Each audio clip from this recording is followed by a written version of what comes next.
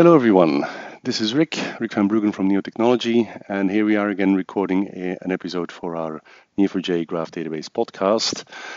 It's a wonderful Wednesday afternoon, and together with me on the call here, Skype call, is Tobias from Neo in Malmö. Hi, Tobias. Hello, Rick. Hi, welcome on the podcast. Thank you. Yeah. And Tobias, I invited you to the podcast for a couple of reasons, but maybe you could start by introducing yourself so people know who you are. Yeah, so I am Tobias Lindocker. I work as a senior developer at Neotechnology, working on pretty much all things in the development of Neo4j. I've had my hand in almost all features that we've released. That's pretty amazing, and that's probably a good lead into why I sort of wanted to talk to you, because you're probably one of the first engineers that Neo hired, isn't it? Well, I was the first engineer that the company actually hired. When was that? That was in 2007. Oh, wow. September 2007, I got on the company to help our very first customers with using Neo4j. Wow, and how did you get into it? Did you know some of the founders then? Yeah, so me and Emil went to college together. I taught him calculus, and he thought I was good enough at that he might as well give me a shot at doing this job for him. Well, any gory details that you can share with us? Always appreciated. On Emil? Yeah, of course. From the early days? No, don't go there. Don't go there. So I did not only teach him calculus, he taught me a great deal about programming, because he actually wrote code back in the days. In particular about testing, because he was really big on testing. He spent more of his time writing tests for his code than writing the actual code. So he was always last with handing in his lab assignments, because he spent so much time developing his tests and his testing framework and all of that stuff. So he didn't actually get the job done. He just played around it. Do you still remember what was the first, sort of feature or project that you were working at the time? With Neo4j? Yeah. That would have so the first project was a customer project. Okay. So I was working on a geospatial system. We were doing road user charging, so essentially road tolls. Yep. Based on GSM-based positioning. So we had an algorithm, or an idea for an algorithm for how to use GSM triangulation by knowing the position of the cell towers, and then collecting. So we had two modes for this system. One where we would collect data and store that in Neo4j to match what the signal profile from different cell towers looked like when driving on particular roads. So we would find profiles for roads, and then we'd use that when a user was driving on in the same area to match the signal profile from the cell towers with what road that meant that he was driving on. So that was the first project I did with Neo4j. Super cool. So how has it been? What's it like to work for a startup that's been going through all this evolution in the past 8-9 years? I think so. The main thing for me is the fact that it's a startup, or at least has been a startup. It's finally. This year, I'm starting to see signs that we're growing up and becoming a mature company, but there's been lots of ups and downs getting there. Yep.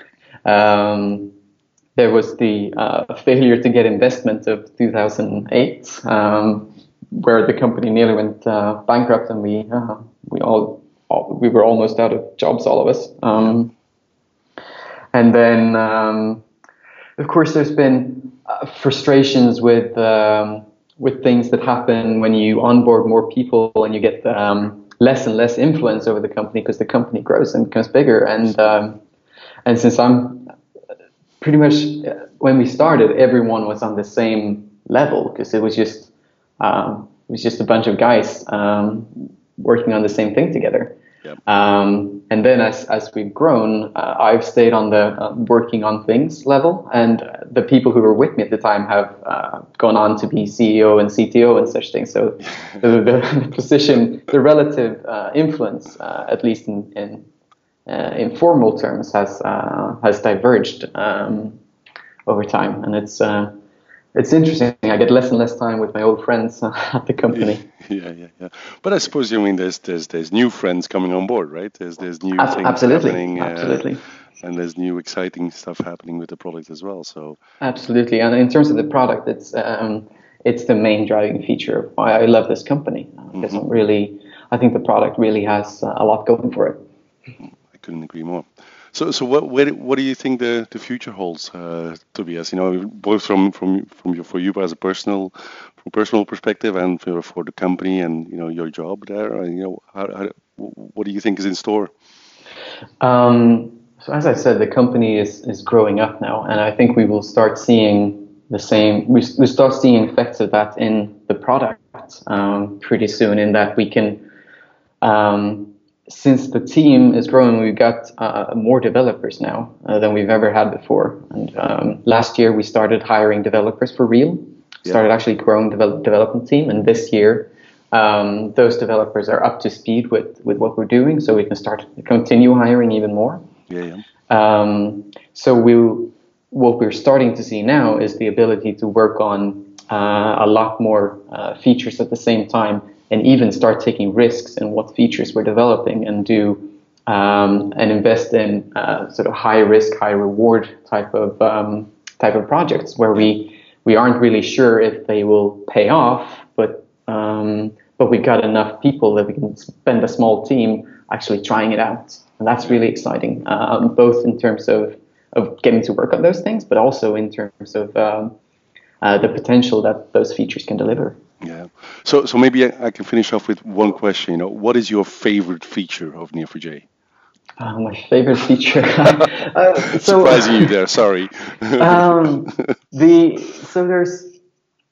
I can either go very general and say that I really like the model of the graph database, because that's always been the main driving thing behind why I wanted to work on Neo4j, because I really like that model.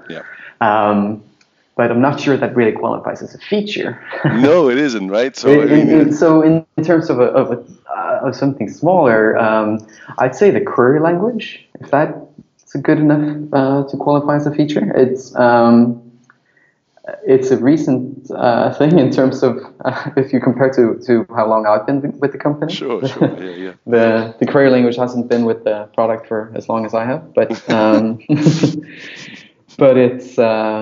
but it's really nice to see the expressivity and usefulness of it. Yeah, no, I couldn't agree more. Yeah. Cool. Well, Tobias, thank you so much for coming on the podcast. You know that we want to keep these things nice and short, so appreciate it. And it's been really cool having you here. And I'm going to be talking to a lot of other colleagues and people that are working on Neo a lot less long than you have. So it'll be interesting to compare notes in the next couple of episodes. Yeah, I'm looking forward to hearing that. Absolutely. Thank you so much, Tobias, and I'll talk to you soon. Thank you.